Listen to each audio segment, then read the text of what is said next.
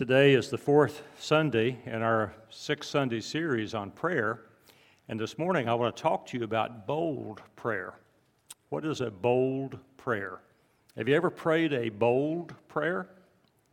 That's what we're going to talk about. If you want to get your Bibles open, you can turn to James 5, 2 verses there, and then we're going to be in 1 Kings 17 and 1 Kings 18 for selected verses. And you can follow in your Bibles, or you can follow as in the screen. They'll be up on the screen as well. When I think of bold praying, I think of this story that I read a few years ago, and I think I may have shared it here once before. But it's a very good story about bold praying. It seems like a pastor was out visiting one of his elderly church members. She was not quite a shut-in, but she didn't get out a lot. And as he was visiting in her home, they talked about church events and people they knew, and finally when he was ready to leave, he had prayer with her, and just before he left, he said, "Is there anything I can help you with? Anything you need done around the house, anything that needs to be done? I'll be glad to help you if I can." And she said, "Well, there is one thing, and I'm not sure if you can help me with this or not." He said, "What is it? I'll try my best." She said, "Well, my cat climbed up in the tree in the front yard this morning, and I cannot get him to come down. I've taken out food, I've called to him, I've done everything I can think of, and that cat's up in the top of that tree. And of course, I can't get up there to help him out." And so the pastor said, "Well, I'll do my best to help you if I can." So he went out and looked at the tree, and it wasn't a very strong, stout tree. It was, a spindly kind of a tree, a young tree. But the cat was way up in the branches, and the preacher knew that he couldn't climb it. It would break the branches down, and there was not a ladder, so he came up with this ingenious idea. He got a rope, and he tied it up in the tree as far as he could reach, and took the other end of the rope and tied it to the bumper of his car. And he thought, now I'll just back up, pull that tree over, and then I can reach up and grab the cat, and everything will be fine. Well, that's what he did. He wrapped the rope around the tree as high as he could reach. He put it around his bumper, and he got in the car and began to back up. And would you know that about the time he got it to where that tree was bent over enough for him to reach up and grab the cat, the rope broke. And the tree whipped back up into the air, and that cat went flying through the air. And the preacher thought, "Oh no, what have I done? I've hurt the cat. I probably killed the cat." And he apologized profusely, and then he went around trying to find the cat. And when he didn't find the cat anywhere close, he got in his car and drove through the night. He couldn't find the cat.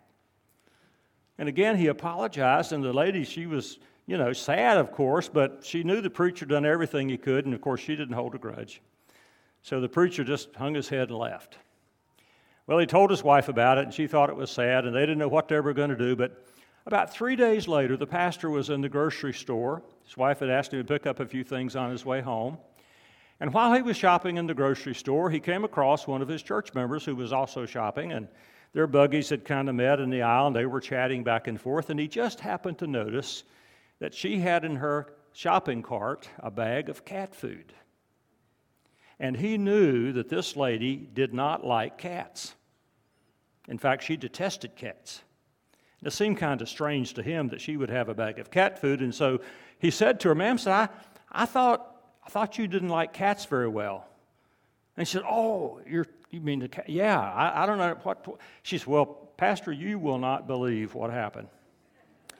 3 days ago, my daughter, who's been asking me for a cat for a year, and I kept telling her, no, we're not going to get a cat. No, we're not going to get a cat. Well, anyway, she was bugging the daylights out of me, so I said, honey, if God wants you to have a cat, so why don't you go out in the backyard and just pray, and if God wants you to have a cat, He'll give you a cat." And she said, "Preacher, you won't believe this." She got on her knees to pray, and just as she started praying, this cat came right out of the sky, and she got her cat. Now, I would say that was bold praying. What about you? We may not have had any answers quite as dramatic as that, but maybe you have in some part of your life discovered that God does answer bold prayers, but maybe you haven't. Maybe you've never asked God for anything very bold. And one of the little things I'd like to encourage you to do this morning as you listen to the message is there's something in your life maybe that God wants you to pray for that's pretty bold. And I'll give you a definition of bold praying in just a minute. But let's go to the Scriptures, if you will.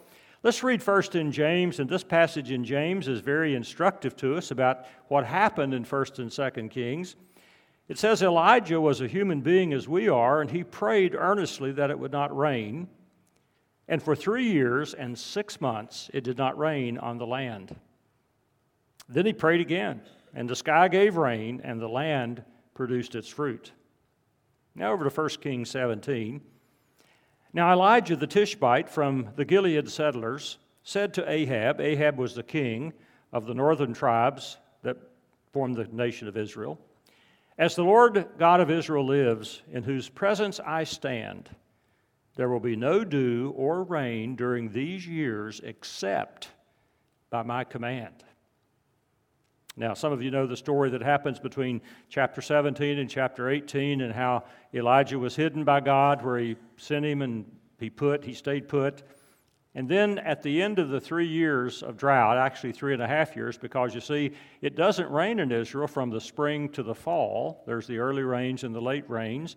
And so it was about 3.5 years. In verse 36 of 1 Kings 18, at the time for offering the evening sacrifice, the prophet Elijah approached the altar and said, Lord, the God of Abraham, Isaac, and Israel, today let it be known that you are God in Israel, and I am your servant, and that at your word, notice that, at your word I have done all these things. Answer me, Lord, answer me, so that this people will know that you, the Lord, are God, and that you have turned their hearts back. Now, this is the prayer that Elijah prayed on Mount Carmel when he had the contest with the prophets of Baal and the Lord God. This is what he prayed when the water had been soaking over his sacrifice and filled up the trench, and he was asking God to bring fire. And notice this little phrase again, today let it be known that you're God in Israel, and I'm your servant, and that at your word I've done these things. God, I didn't do this on my own. Let the people know that this is not just my bright idea. God, this is what you told me to do. And then let's go to 1 Kings 18:42. So Ahab went to eat and drink, but Elijah went up to the summit of Carmel. He bent down on the ground and put his face between his knees. Now, what was that all about? He was praying. This was his prayer posture. He bent down on the ground, squatted, put his face between his knees. Then he said to his servant, go up and look out toward the sea. So he went up, looked, and said, there's nothing. 7 times Elijah said, go back, go back.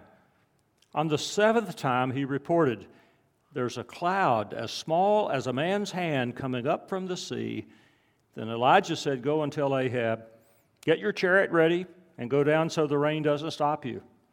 In a little while the sky grew dark with clouds and wind, and there was a downpour. So Ahab got in his chariot and went to Jezreel. The power of the Lord was on Elijah, and he tucked his mantle under his belt and ran ahead of Ahab to the entrance of Jezreel. Amen. The word of God. Let's pray. Heavenly Father, would you please impress upon our hearts today the power of prayer, the power of bold prayer. And would you give us instructions on how to pray bold prayers? In Jesus' name. Amen. This text reminds me of some questions that we normally might want to ask. And so if you look in your sermon notes on the back side of your bulletin, you can follow along with these questions that I'd like to ask and try to give you some answers to today. The first one is this: why would God answer Elijah's prayer for drought? Now, drought is always a bad thing in an agricultural economy. And folks in Elijah's day didn't have jobs in plants or factories or offices. There was a small number of people who we might say were middle class or businessmen or entrepreneurs, but it was very small. Most everybody depended on the land for their living. They grew food for themselves. Maybe a few of them were able to grow some food to sell. They would have animals, goats, sheep, maybe a cow or two, Very rarely would anybody own a horse. Somebody might have a mule or a donkey. And so the rain was a very, very important thing for people, just like for farmers all over South Carolina. We see it on the news from time to time when there's a low level of rainfall, and sometimes the cotton farmers, and sometimes the soybean farmers, and sometimes the tobacco farmers, the corn farmers. They all have a tough time if there's not enough rain. And so why would God answer the prayer of Elijah? It's a good question, I hope, for you. Now, let me give you what I think are some good answers to that question. Number one, the spiritual condition of Israel demanded drastic action. You say, what was the spiritual condition in Israel? Well, keep in mind that at this time, the nation of Israel was actually divided into two nations. The southern group of people, known as Judah, was comprised basically of the tribe of Judah and the tribe of Benjamin. And of course, there were some who came into Judah who didn't like what was happening in the northern kingdom, which was known as Israel. Southern kingdom had her capital at Jerusalem, and they had some really good kings, and then they had some wicked kings. The northern tribes were made up of the other 10 tribes. Some of the Levites, of course, would stay in Jerusalem because they attended the temple. But in the northern kingdom of the 10 tribes, there was not one good king. And this happened over a long period of time. A long period of time. And so all these kings were wicked and evil. Now, here's why it got off to a bad start. The first king of the northern kingdom was a man who was jealous of David. He was jealous of Solomon. And so when he had his opportunity on the death of Solomon, when Solomon's son took over, he broke away and took those 10 tribes with him. They were willing to follow him because they too didn't like Solomon's policies. And they established their capital city at Samaria, and since they didn't want to send people to Jerusalem to worship at the temple, he established a worship center, and he established an idol, a golden calf for the people to worship. Now, in truth, some people did go back to Jerusalem to worship God on certain holy days and holidays. But most of the Israelites in those days who followed the northern kingdom worshiped idols, and they committed idolatry. And so over this period of time, perhaps the most wicked king they had ever had or ever would have in the northern kingdom until they fell was King Ahab. And most people believe that he was influenced to be so ungodly because of his wife, Jezebel. Is anybody here who has a daughter named her daughter Jezebel? Why is that? It really has a negative connotation, doesn't it? We think of Jezebel as an immoral woman, and she was. We think of Jezebel, that name Jezebel, as an ungodly person, and she was. And so these two, Ahab and Jezebel, were so evil and so wicked, they really encouraged people not to worship God, but to worship idols and to walk in the ways of their flesh. Do whatever feels good to you. Do whatever you want to do. Nobody should be able to tell you what's right and wrong. You are the one who can tell your own self what you want to do, what's right and what's wrong. Does that sound familiar to you? Is that like the day we're living in today? I mean, if you go out and try to say, well, you know, the Bible says this, you know what somebody's going to say? Don't you judge me. Don't you judge me. Don't tell me what to do, what not to do. And you see, today, people aren't looking to a moral standard like God's Word. I mean, that's passé. That's politically incorrect. That is something that will get you slapped down almost anywhere these days. People are looking to themselves for what feels good, for what seems right, for what I want to do, and that's how people live. Let me ask this question. What would it take for America to turn its focus and turn its attention back to God? Well, you know, there was a brief spell in recent memory that happened, but it was short-lived. It was when the World Trade Centers were attacked and came tumbling down. Do you remember where you were when you got that news? Yeah, I do. I remember exactly where I was. And just a few days later was the first Sunday after the attack. And you know what happened in the churches all over America? They pretty nearly filled up. And I thought to myself at that time, hallelujah, revival started. But the next Sunday, it was back to normal. And what has happened since then? Things haven't gotten better in America, have they? Things haven't gotten better in the world. And so here was God saying, it's time to shake these people up. It's time to get their attention. It's time to get them shaken loose from their idolatry. And so he was willing to answer that prayer. Here's the second thing. When the simple basic needs of life are removed, God has our undivided attention. When the simple basic needs are taken away. In California these days, they're turning off power because they don't want the power lines to be blown down and start forest fires. What about when hurricanes come? Some of you remember Hurricane Hugo. I do. I remember living in Hanahan. I was pastor of this church at Hurricane Hugo.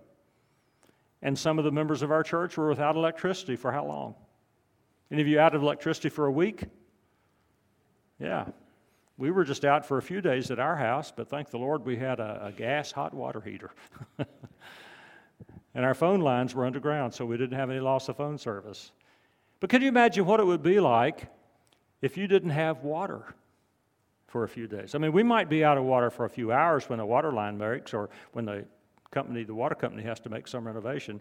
And so when God interrupted and said, here's something that's going to be missing, rain, and it's going to be not just for a day or two or a season or two, it's going to be for years, he got their attention. What would it take for God to get our attention?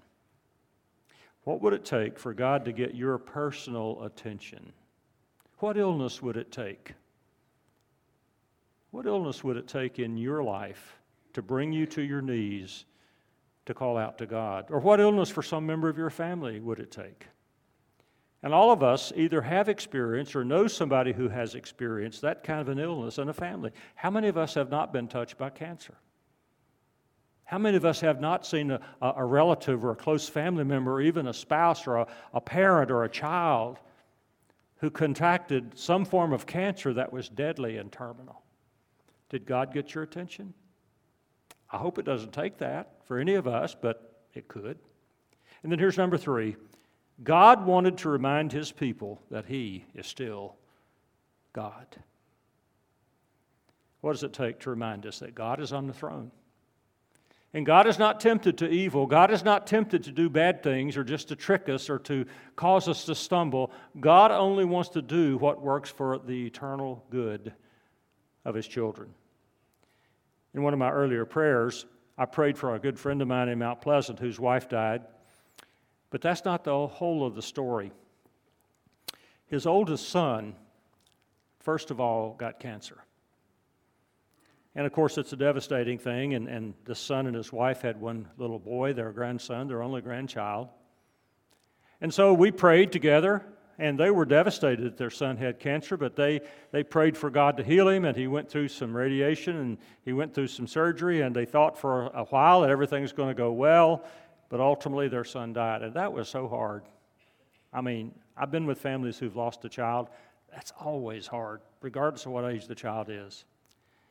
And so after the son's death, and they began to try to repair their own hurts and griefs and try to ask God why and not get an answer. But they kept going, and we chatted from time to time. I even got to meet the grandson. They brought him down, for a weekend.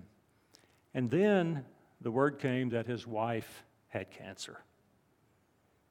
And she had cancer, and they thought, well, it's not serious, it's going to be okay. And again, she had surgery, she had therapy through chemo and radiation, and it got worse, and she died.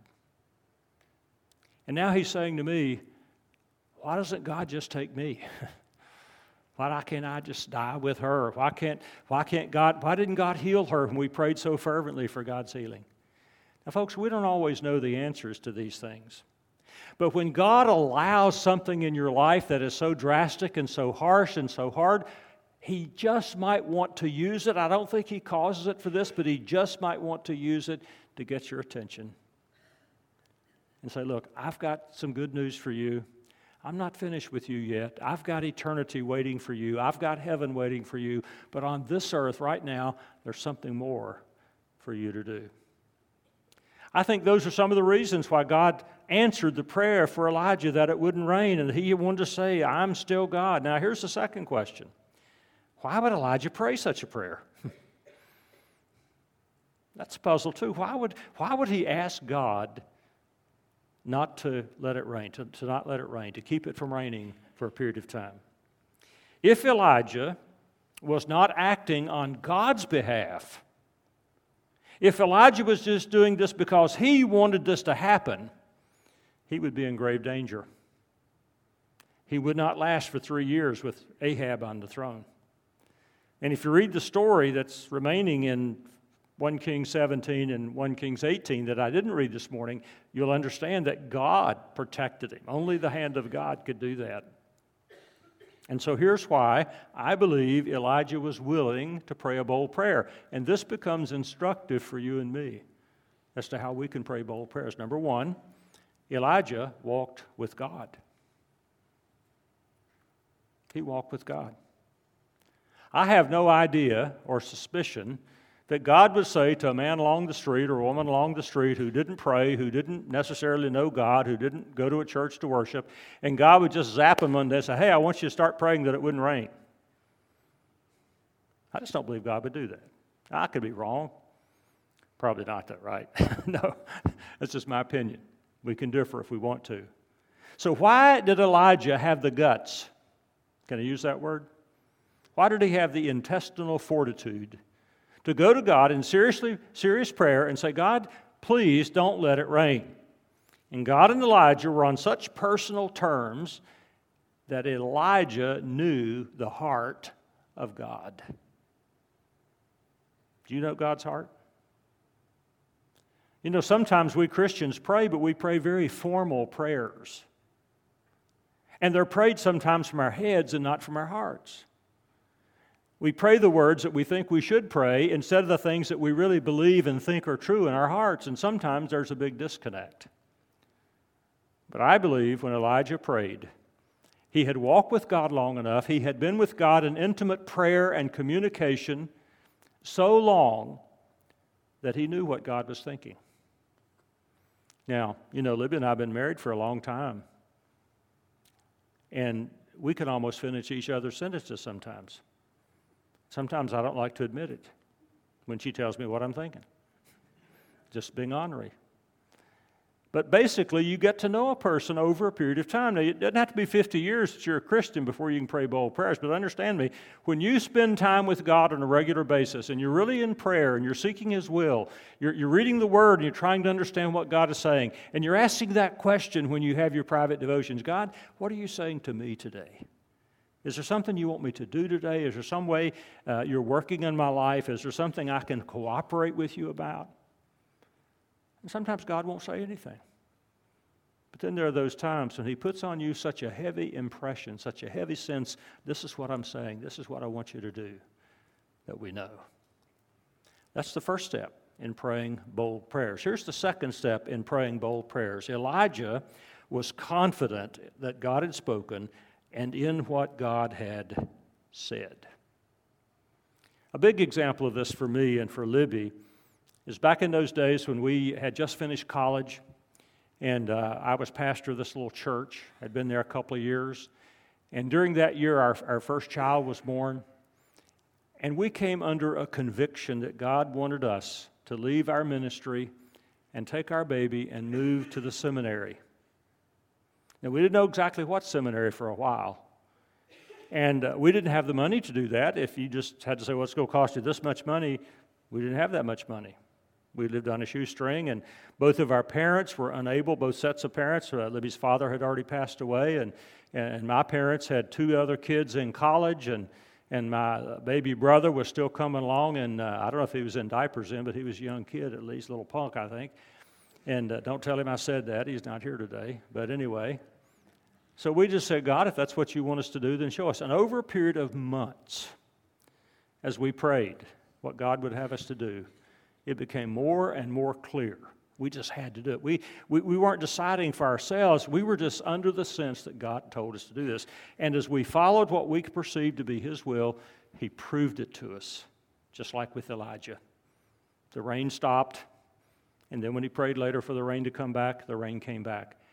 We got to hear God's voice. We didn't hear an audible voice. We didn't have messages in the mail.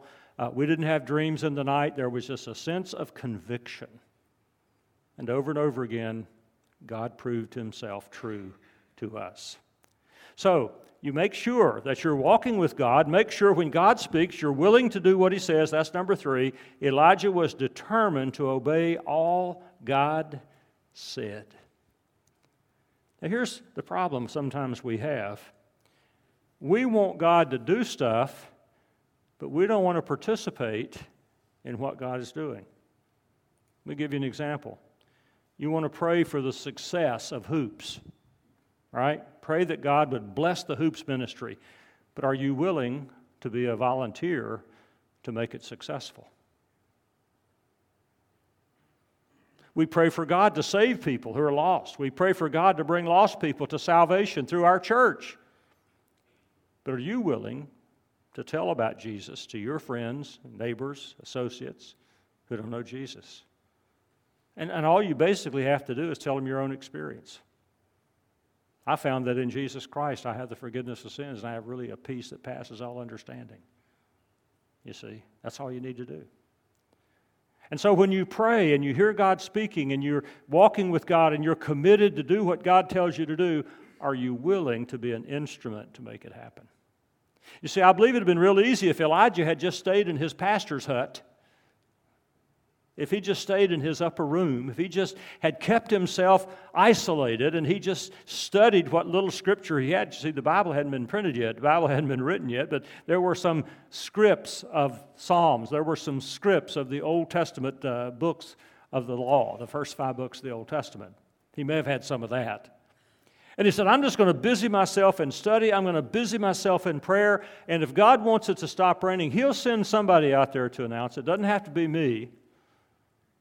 Well, we wouldn't be reading about Elijah if that was the case. We wouldn't be reading about the drought if that was the case. Because when you are praying a bold prayer, in most every circumstance, you are going to be a person who helps answer the prayer in one form or another. Now, look at the third question. There are some principles. What are they? What are the principles of praying bold prayers? Now, here's the definition of a bold prayer. A bold prayer is a prayer so big, only God can answer it. That's a bold prayer. It is so big, it is so audacious, only God can answer it. I went to a pastor's conference years ago, and the speaker was talking about young pastors taking on great adventures for God. And it was the first time I heard this word BHAG. Anybody know BHAG? Anybody else? Okay, some of you know what it's about. And it's not just for pastors, it's for leadership in general. And it's spelled BHAG. And it has to do with those things we try to achieve, or we attempt to achieve, or we pray to achieve. And it means bold, hairy, audacious goals. Bold, hairy, audacious goals. That's kind of like bold prayers. Things that you can't do, things that a group of us can't do, things that our church can't do, things that only God can do. Let me give you some examples. Some of us, for years, I've been doing this for now over 20 years. I've been praying for revival for Charleston. Revival. Genuine, heaven-sent, biblical revival. I can't cause a revival to happen, can you? I've been around a lot of preachers over the years of different denominations. Of course, I know the Baptists better than anybody else I know, but I've known from all the different spectrums of different denominations and independent churches. And we have joined together at times to pray for revival. Only God can do that. I'm more encouraged today than ever that revival's coming. I see some things happening on the horizon today in Charleston that really encourages me. Not the least of which is that there are a number of young, godly men and women who are coming along and are serving in fantastic ways and starting great churches and doing great works. But to see, God is the one who can do that. I can't do it. Our preachers together can't do it. We've tried to jumpstart it. We've tried to light some fires to it, but it hasn't worked yet. That's a BHAG. That's a bold prayer. You might have a bold prayer in your life. You may face a mountain that needs to be moved for your life to be what you believe God would have it to be, And you're not in the mountain moving business. But God is. God can move mountains. And so we need to apply these principles and listen to these ideas of why God answers certain prayers and why Elijah prayed certain prayers and apply that. Here's the second thing. We must be sure that bold prayer is inspired by God. When I lived in West Virginia last, up in Parkersburg area, we had a little group of pastors that met from time to time for prayer. We'd all bring a sack lunch and sit around a table at somebody's church basement, and we would share, and then we would pray. One morning, one of the men, who was older than me at that time, announced that he believed God was going to send him on a mission. We said, "Oh, that's great. What kind of mission are you going on?" He said, "Well, I believe God wants me to go to Washington, D.C. and confront our president." I don't even know who was president then. Can't remember right now. I'd have to look it up. And we looked and said, "Oh," we didn't say anything out loud, but in my heart I thought, maybe not. I knew this guy, and he wasn't a bad person, but I thought, what would he say to the president? Can he even get in to see the president? And so we prayed that God would give him important vision, that God would continue to bless him in this. And you know, sure enough, he went to Washington, D.C. He caught a bus. He didn't drive. He caught a bus, went to D.C., never even got close to the White House. I concluded that was not a God-inspired prayer. That was a desire in his heart. That was something he would like to do. I don't know his motivation. Maybe it was pure, but it didn't happen. You may want a lot of good things to happen. You may have great desire for noble causes, but unless God inspires it, unless God communicates it to you somehow, unless God really puts it on your heart, don't pray it. God will show you and lead you in bold praying. Here's the third thing. We must be willing to take a stand when the prayer is answered. You must be willing to take a stand and do what God requires of you. It could require your life. When William Carey in England back in the late 1700s believed God was calling him to go to India for a missionary, there weren't many churches willing to support him. You see, modern missions in those days did not exist. We often look at him, William Carey, and say he was the father of modern missions. By the way, he was a Baptist. And he was so convinced that God had called him to go to India that the day came and they'd booked passage on a ship and they went to India. But the pain and the difficulty it cost him, his first wife died in India. He himself never got to come back to England, his home country. 2 or 3 of his children died in India. He was persecuted in India. He was put in jail in India. He was beaten in India. But my, how God used him in India, because he was willing to be the answer to his own bold prayers. God may want you to do such a bold thing, and he'll show you, are you willing to stand? Don't be willing to pray a bold prayer unless you're willing to take a stand for what the prayer may require of you. Now, here's 3 things that aren't in your notes. I just want to leave you with this as kind of a conclusion to the message today. You need to spend time in the Word and get to know God better. Spend time thinking about what God has said to you and how He speaks. My pastor mentor went to help a church in Pennsylvania that was struggling, a young, struggling Southern Baptist church. And he asked if I would come up and preach in that church in a little series of what we called revival meetings, though we didn't really have revival. And then when I got up there, he said, "Really, Ronnie, what I want you to come up here for is I really want these people to call you to be their next pastor." That was during the time when Libby and I were struggling about seminary. And so here was an extra possibility in the pot. We could stay at the church where I was serving. They didn't want us to leave. We could go to this church up in Pennsylvania. There was an open invitation to come up there and be the pastor. Or we could go to seminary. And here's what our pastor told me to do. He said, "Ronnie, you need to get on your knees and on your face before God for a long time to make sure if this is what He wants you to do." That's what he said. He wasn't going to try to talk me into it or out of it. He was simply saying, get on your face before God, get on your knees before God, and hear what God has to say, and then do it. So if you want to know what God would have you to pray for, you got to spend some time with God. It may mean you got to expand your quiet time. It may mean you need to start having a quiet time, a regular time with God. And then here's the second advice as we conclude. Do not be afraid to pray bold prayers, as God may lead you or give you holy desires. How do you know if God's telling you to pray a bold prayer? Well, what are your desires? What is it that He's put a burden on your heart for? You know, somebody comes to the office, Pastor, God's really put it on my heart that our church needs to fill in the blank. Whatever it is. We need to build a new building. We need to repave the parking lot. We need to start a new Sunday school class. We need to do this, that, other. You know what? If God's put it on that person's heart, it usually means they're the one to launch it. And I become most they don't want to launch it. They want me to launch it. But you see, if God puts it on your heart, you're the one, and you pray for it as a bold request. And then here's the last thing. When you do not know what to pray for, how do you pray? I've got some advice. Pray what's on your heart. Pray what's on your heart. What do you really want to ask God to do? You don't have any sense that God's led you or spoken to you about this, that somehow this is what God has told you to pray about? What do? Pray what's on your heart. Ask God to cleanse your heart and begin to pray and ask God for those things that you believe are right and are good. Now let's bow together for just a moment. Just a few minutes, we are going to extend a public invitation.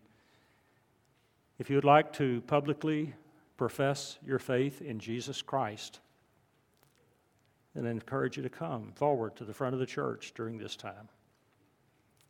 If you have other spiritual commitments that God's put on your heart that you need to make, to rededicate your life or to be committed more to prayer, or maybe God has given you some word that you need to pray for certain things and you want to share it, we'll be glad to share it.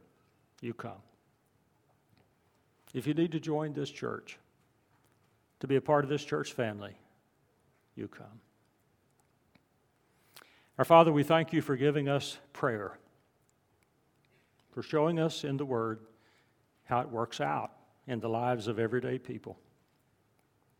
Lord, give us the courage to pray bold prayers. In Jesus' name we pray. Amen.